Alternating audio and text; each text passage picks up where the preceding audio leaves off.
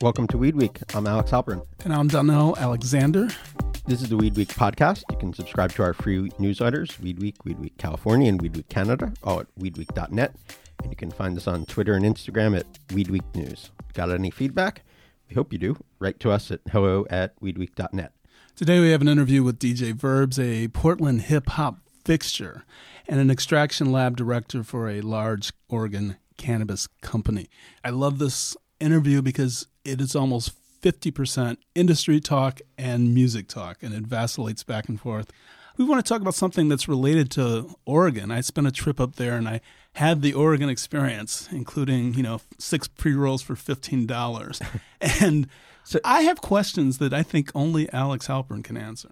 So first of all, the Oregon experience is too much weed. So it sounds like you probably did have too much weed. I could not smoke enough weed, and I don't say that very often. And it's supposed to be pretty good. Oh, I had this thing, and I don't understand why all pre-rolls aren't that way. It was 27% THC and 7% CBD, and it felt perfect. It was like, why isn't all weed this way?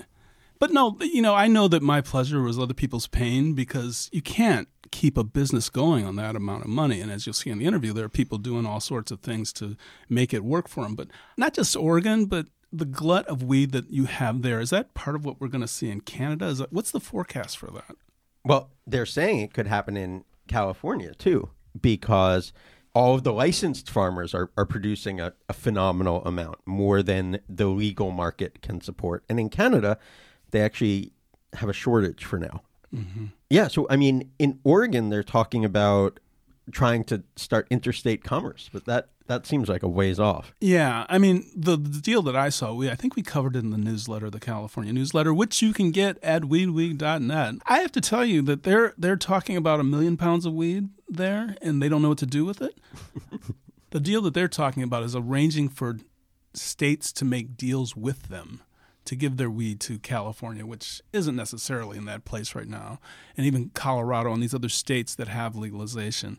I know that they got a letter from the federal government saying, stop that shit. but it seems like, I don't know what the tipping point has to be at the federal level for that to become a possibility, but I've been checking, and it's not a done deal. No, right. Done in that it's wrapped up. They're chugging along in Oregon. I'd love to know more. So, what was your sense of the farmers and how their businesses are going? I've watched one particular farmer that I've been following since, I think, 2016, little around legalization's arrival in Oregon. And I've seen him go through the ups and downs, of riding high and kind of seeming like a big shot to scrambling. And last time I was in Oregon, this last trip, I didn't see him, and I don't even know if he has a business anymore. Everyone I know who's doing okay is selling off their stuff. And that's no real way to be. If you're a functioning concern, you don't want to necessarily just be holding out only to be bought. And I have this weird sense that as Oregon goes, the rest of the place might go. We'll see. I'm just going to bring up another story connected to sort of this new way of weed struggling to survive in the cold, heartless, capitalist economy, maintain its soul or whatnot. So a couple of years ago, a company called Mother Earth's Green Services got a federal mark, a protected trademark for the name Women of Weed, which was a women's social club involved with the company. And the company also has a brand called Cannabis Basics and Hemp Basics. And this Women of Weed was like a social club. And they trademarked their name. And now they're furious because High Times, of course, the seminal weed publication, which was recently acquired by new owners, is using the same Women of Weed trademark, or mark. I'll say mark because my grasp of intellectual property law is imperfect. But essentially, High Times is using the term Women of Weed and hasn't responded to this group's protests that they trademarked the name and deserve to keep it. And this is a note that was sent to High Times from Ah Warner, who's the CEO of Cannabis Basics. And she writes, "My burning question is, how dare you? How dare you use the intellectual property of pioneering cannabis women for your financial gain? How dare you sexualize us and use our mark for your purposes, all in the guise of celebrating women in the cannabis industry? Many people are already aware that High Times has lost its heart and now possibly its soul as well. You sold yourself to the highest bidder, then dedicated writers, editors, and event producers left decades of their groundbreaking work behind because they could no longer tolerate the company's new culture. They left in their wake a mere shell of what High Times once was. And High Times hasn't responded to their queries, and Donnie and I both reached out to High Times, and they haven't responded to us either. Yeah, and I'm intending to cover it in the newsletter this weekend, and that will have passed. You can get it at wheatweek.net. But what I want to say is that these shenanigans for the new brand they're seeming, it's like an air of familiarity. I don't know if you kept track of what happened in Sacramento last year. The magazine was supposed to do an event at Cal Expo. That fell through, and I feel like the city of Sacramento was left holding the bag. The Sacramento Business Journal reported that the company began selling tickets before the city had authorized the events, and that was what was problematic. It's been rocky going. I hope they talk to us. Yeah, we would love to have High Times on, either Adam Levin, who bought them 2 years ago, or their new CEO, Craig Fox, to talk about the company and its direction and its relationship to the culture it did so much to foster for so many years. All right, let's get to DJ Verbs. DJ Verbs did this in the winter in Portland. He's a guy I know through the Conversation Project, which was a gig I did in Oregon talking about hip-hop in the Northwest. When we have this conversation, there's broad points about hip-hop and weed in Oregon that we can talk about, but what I found really interesting was these sort of entrepreneurs who are coming along and the people who've changed music. 10 years ago, Wiz Khalifa, who's a really famous rapper, probably the most famous weed-related rapper, he couldn't have had a career. And someone like Berner, who came up from San Francisco and just won this entire West Coast, city by city, that couldn't have happened. We talk a little bit about that, but these people are super interesting, even if they're not necessarily known to you.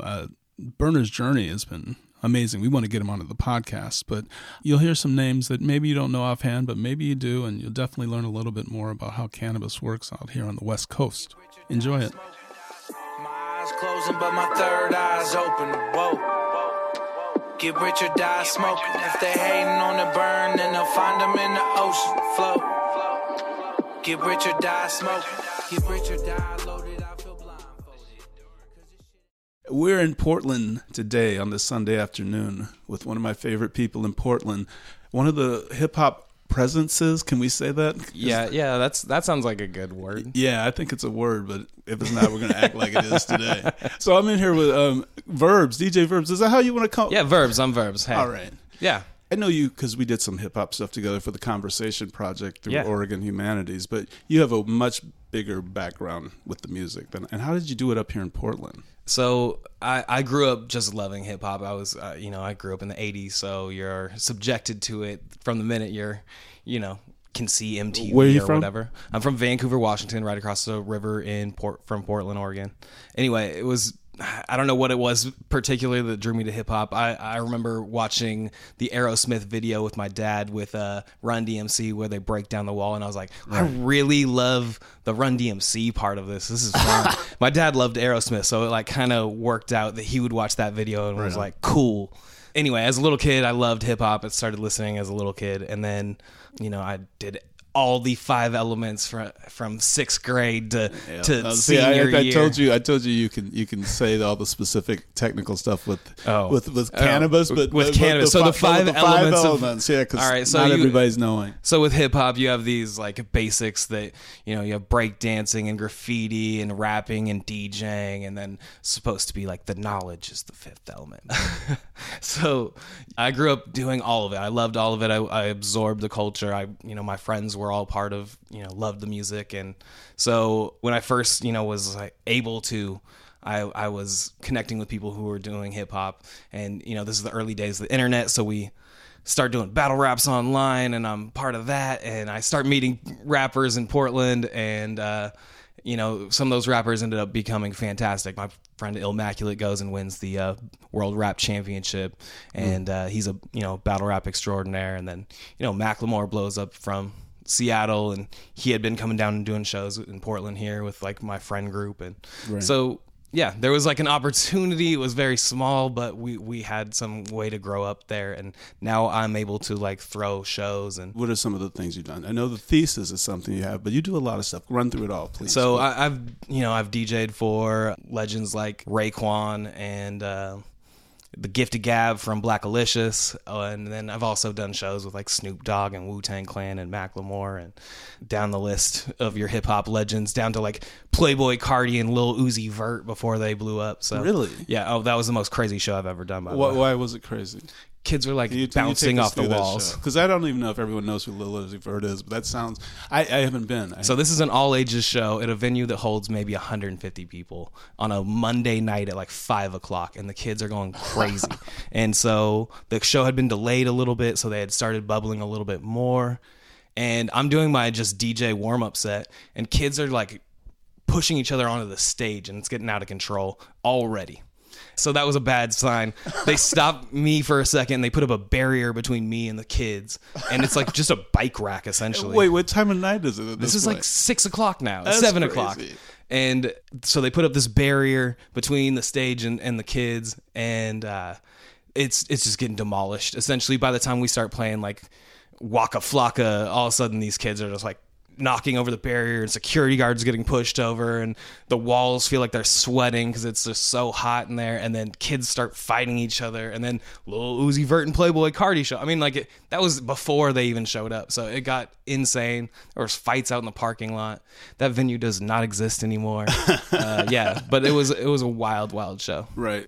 I've written about Dr. Dre a lot, and one of the things that I find interesting is that there was a sensibility to hip hop before cannabis. I'm not even going to say cannabis, because cannabis was always in the mix, right? But after the Chronic came out, obviously people name checked it more. But well, you see that transition between NWA and Dr. Dre, right? You see him saying I don't smoke weed or cess. So, there's the transition. The next album, he's smoking the Chronic.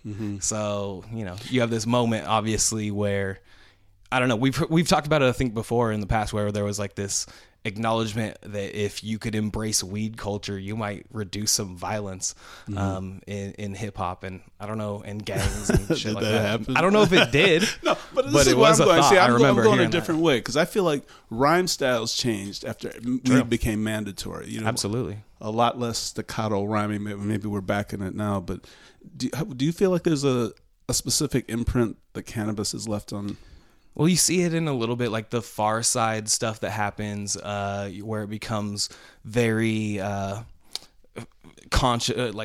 stream of consciousness in the lyrics, and we're talking a little more early surreal. 90s. Yeah, exactly. Still early 90s, but that's where it starts doing this. Like that's obviously a West Coast transition. You have the Freestyle Fellowship that kind of embraces that, and I think some of that comes from just like smoking weed with your friends and rapping forever. And I think that was a big part of what we were doing up here and what they're doing in the Bay.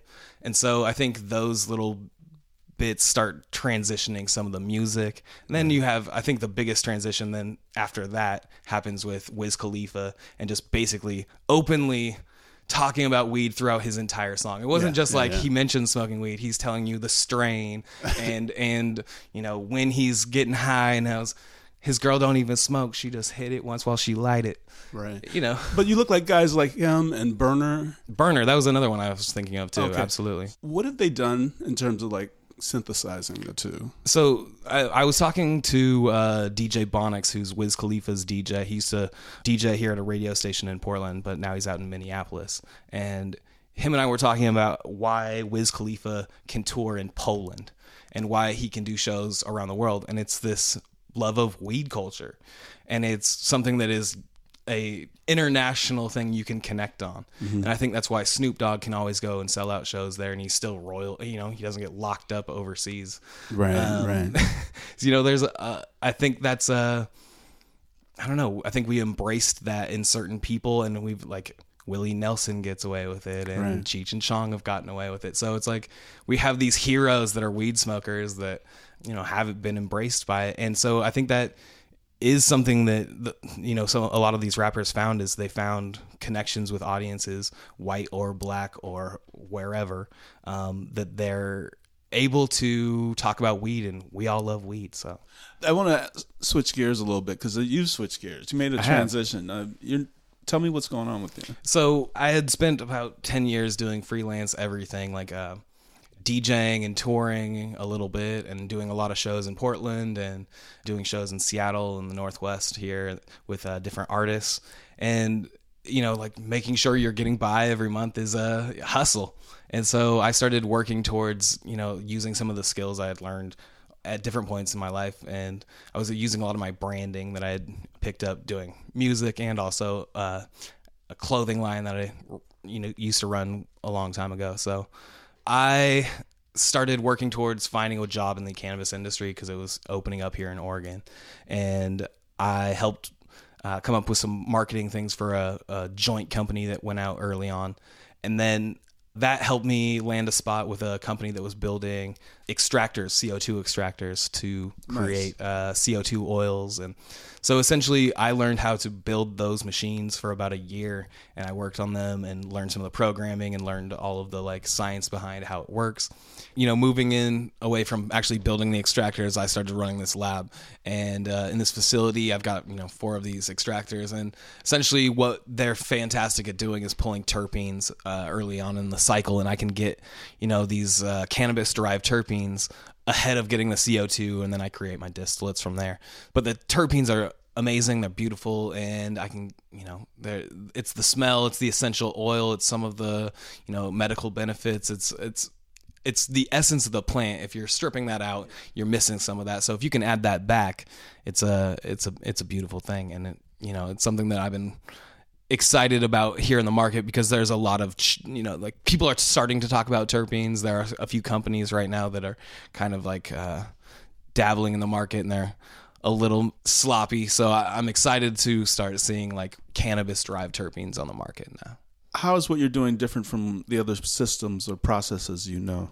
So a lot of the systems, essentially, it's hard to dial in to get that specific pressure and temperature setting. A lot of the way that terpenes have been gathered in the past is through steam distillation, and a lot of that ends up becoming so hot you burn off different terpenes. And so if you can keep this cool, you can also get these terpenes at a higher rate, and you know, you get a larger profile of those terpenes. So instead of having 3 or 4, you might have 25, and just at different rates.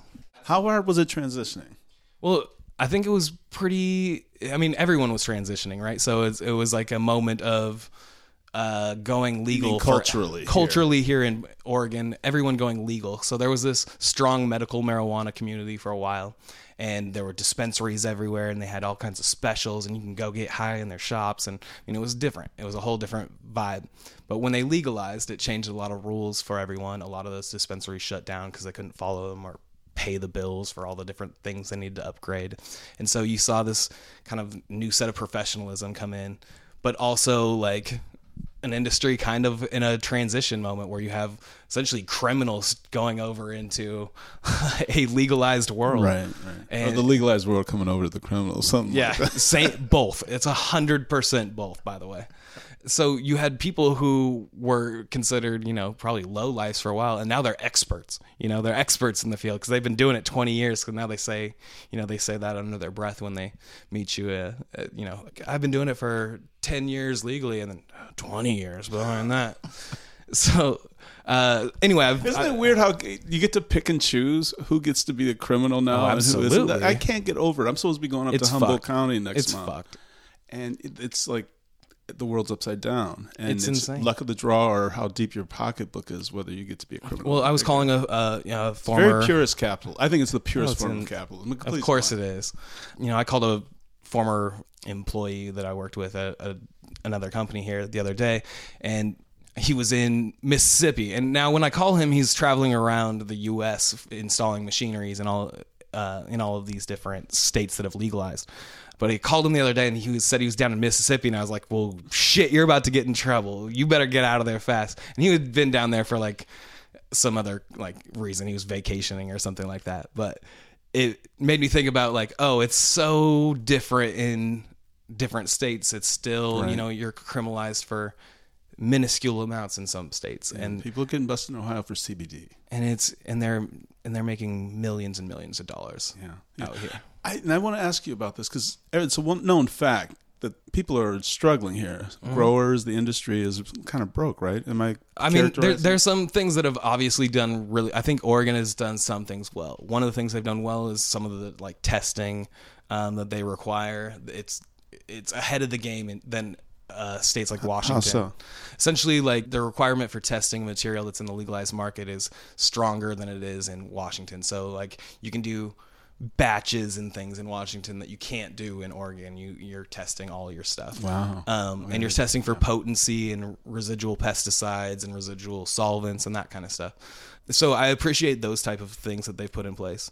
The other issue is like we grow so much weed and it's too much and we can't take it out of state. And so now the price of weed is crashed here. I mean, what is it per pound? Do you know? Oh, honestly, the other day, I'm not going to lie. The other day, somebody offered us $50 a pound for as much weed as we wanted, up to 1,000 pounds. Probably better breaks up there. Is the only way to live to export this stuff on the illicit market? Because those numbers are sick. They're insane. So, and it's because a lot of these other people have invested money into it at different numbers. At numbers that made sense at the time, but they didn't picture a market that would just continuously get cheaper and cheaper, and now you're buying 8s for $3 at some local head shop. Yeah, no, I've had an amazing visit. Yeah, I mean, if you're a buyer right now, if you're in the extraction market right now, fantastic. Mm-hmm. If you're a grower, you're probably struggling, and especially if you're a grower on the gray or black market, like those guys are seeing that it's maybe coming to an end. But why? I mean, I know we're getting into areas that people don't like to talk about, at least in the recreational market. But why can't you just export? What's the problem with being? I mean, aside from obviously the legality and it's the legality, it's the money, right? So you got to be able to put the money in a bank somewhere and deal with like where that money is gonna, because banks still don't want to mess with you. Of course, there's a few banks here in Oregon that'll mess with you, but they charge you crazy rates because they can, and so. Until it's a federally legalized issue, you're still going to have struggles all over the place, and exporting is going to be number one. And I think all of the smart, big industry people are not shipping shit across state lines right now. They're not doing any of the CBD, not even the CBD stuff, not even with the new farm laws and all of that stuff. Like, I know for a fact one of the biggest companies in the world they're not moving anything out of state. So some people are going to be trying to jump ahead and go apologize for it later. Maybe they'll get stung. Maybe they won't. Who knows? If you were to give a suggestion to other people who are from music in terms of transitioning into cannabis, what would you tell them? I think the space is open for so many different creative spots. Like, obviously, you could, if your brand is big enough, you could brand your own weed and that kind of stuff. But how big do you have to be? Can you be a regional name? I mean, you could be a Burner. Like Burner is very specific. He's a big name, but it's a head. He's a name that most heads know. I was just saying he made his name. He did make his name. Yeah. But there you could also. I think if you really wanted to, you could be. I mean, Cool Nuts has his little weed at one of the dispensaries. Cool Nuts is a rapper up here. He's legendary Portland rapper. Figure. Yeah. I didn't know he had a brand. Yeah, he's got a little Cool Nuts weed that you can get out at one of the local dispensaries here. So I mean, you don't have to be Snoop Dogg. I don't think you have to be Snoop Dogg. I think though, if you really want to do it right, you build a brand around something. If it's an edible, if it's a an extract or that type of thing. I think there's so many ways into the market because everyone's exploring what's new and what you can do right now. There's, it's been targeted at almost strictly sweets, this entire time. We're going to start getting into like savory elements and that type of thing because, you could add a distillate to anything. You could, you could have the flavor, you could not have the flavor. So, the market is open for, every kind of product, essentially. Anything that is going to accept any kind of cannabis in it is going to have cannabis in it. That's what's happening. Interesting. So I want to make sure we get back to the music thing. Is it still a part of your life? Absolutely. What's the last show you did? So I do shows all the time still. I throw a monthly showcase here in Portland called The Thesis that has been going on for 4+ years now. It's really become the premier place to see Portland hip hop and R&B. It's a fantastic platform. It's great because a lot of times the opportunities that are given to you in hip hop especially are pay to play games. You're selling tickets, you're paying to be on the stage, you got to sell merch to make it work. Some artists can do that because they're the hustle. Some artists are the creative type who don't have that type of, they just can't go out and sell merch like that. And Right. Anyway, I couldn't sell merch. so, some of those guys aren't going to get an opportunity in that world. And so what we've done really well with our showcase is make sure there's an opportunity for everybody that is dope. Okay, so the next big thing, then the thesis is always first Thursday, right? First Thursday of the month here in Portland at Kelly's Olympian. And then I know I do shows here and there. I'm doing a show with Jay Electronica this summer in June. I'm actually doing a little more traveling. I'm going to be out. You're going to get his album out, right? Oh, yeah, I'm going to be I'm going to be the one who gets Jay to drop his album. Yeah. No, I mean, that would honestly, be a very one of the smart look. coolest MCs and like the most friendly people. You would have assumed he would be this like, he would hide away after his show. He was out in the crowd dancing and like signing autographs the whole time. He was cool as fuck. Okay. We're going to go out like Jay Electronica's next album because it is coming out. I can feel it, and you're going to get some credit here. Yes. But before we go, are you online? Should people check out that Instagram? Where's Yeah, the best absolutely. place? So you can find me on Instagram and Twitter. I'm on Twitter at VERBZ, and then on Instagram at VERBZ the DJ.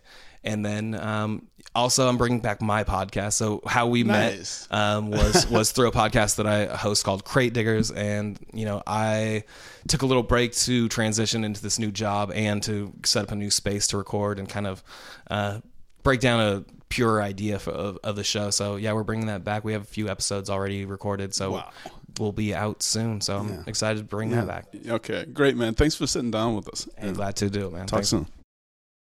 That's our show for today. As always, you can find us on Twitter and Instagram at Weed Week News or email us at hello@weedweek.net.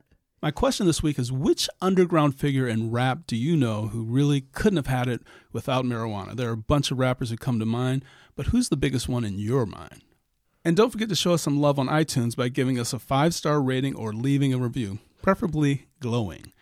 It means a lot to the show. You know that. And you can also get some cool swag and gifts if you contribute to us on Patreon at patreon.com/weedweek. We have a new episode coming out that only subscribers to Patreon are going to be able to access, and that's in addition to the Atto and the papers and all the other cool stuff that we're putting out there for you. For lots more weed news, you can sign up for our newsletters, Weed Week, Weed Week Canada, and Weed Week California, all at weedweek.net. I'm Alex Halpern. And I'm Donnell Alexander. Our producer is Hannah Smith, and Alicia Beyer wrote our theme music. Additional music is from the late, great Andre Bush. See you here again next week. Peace.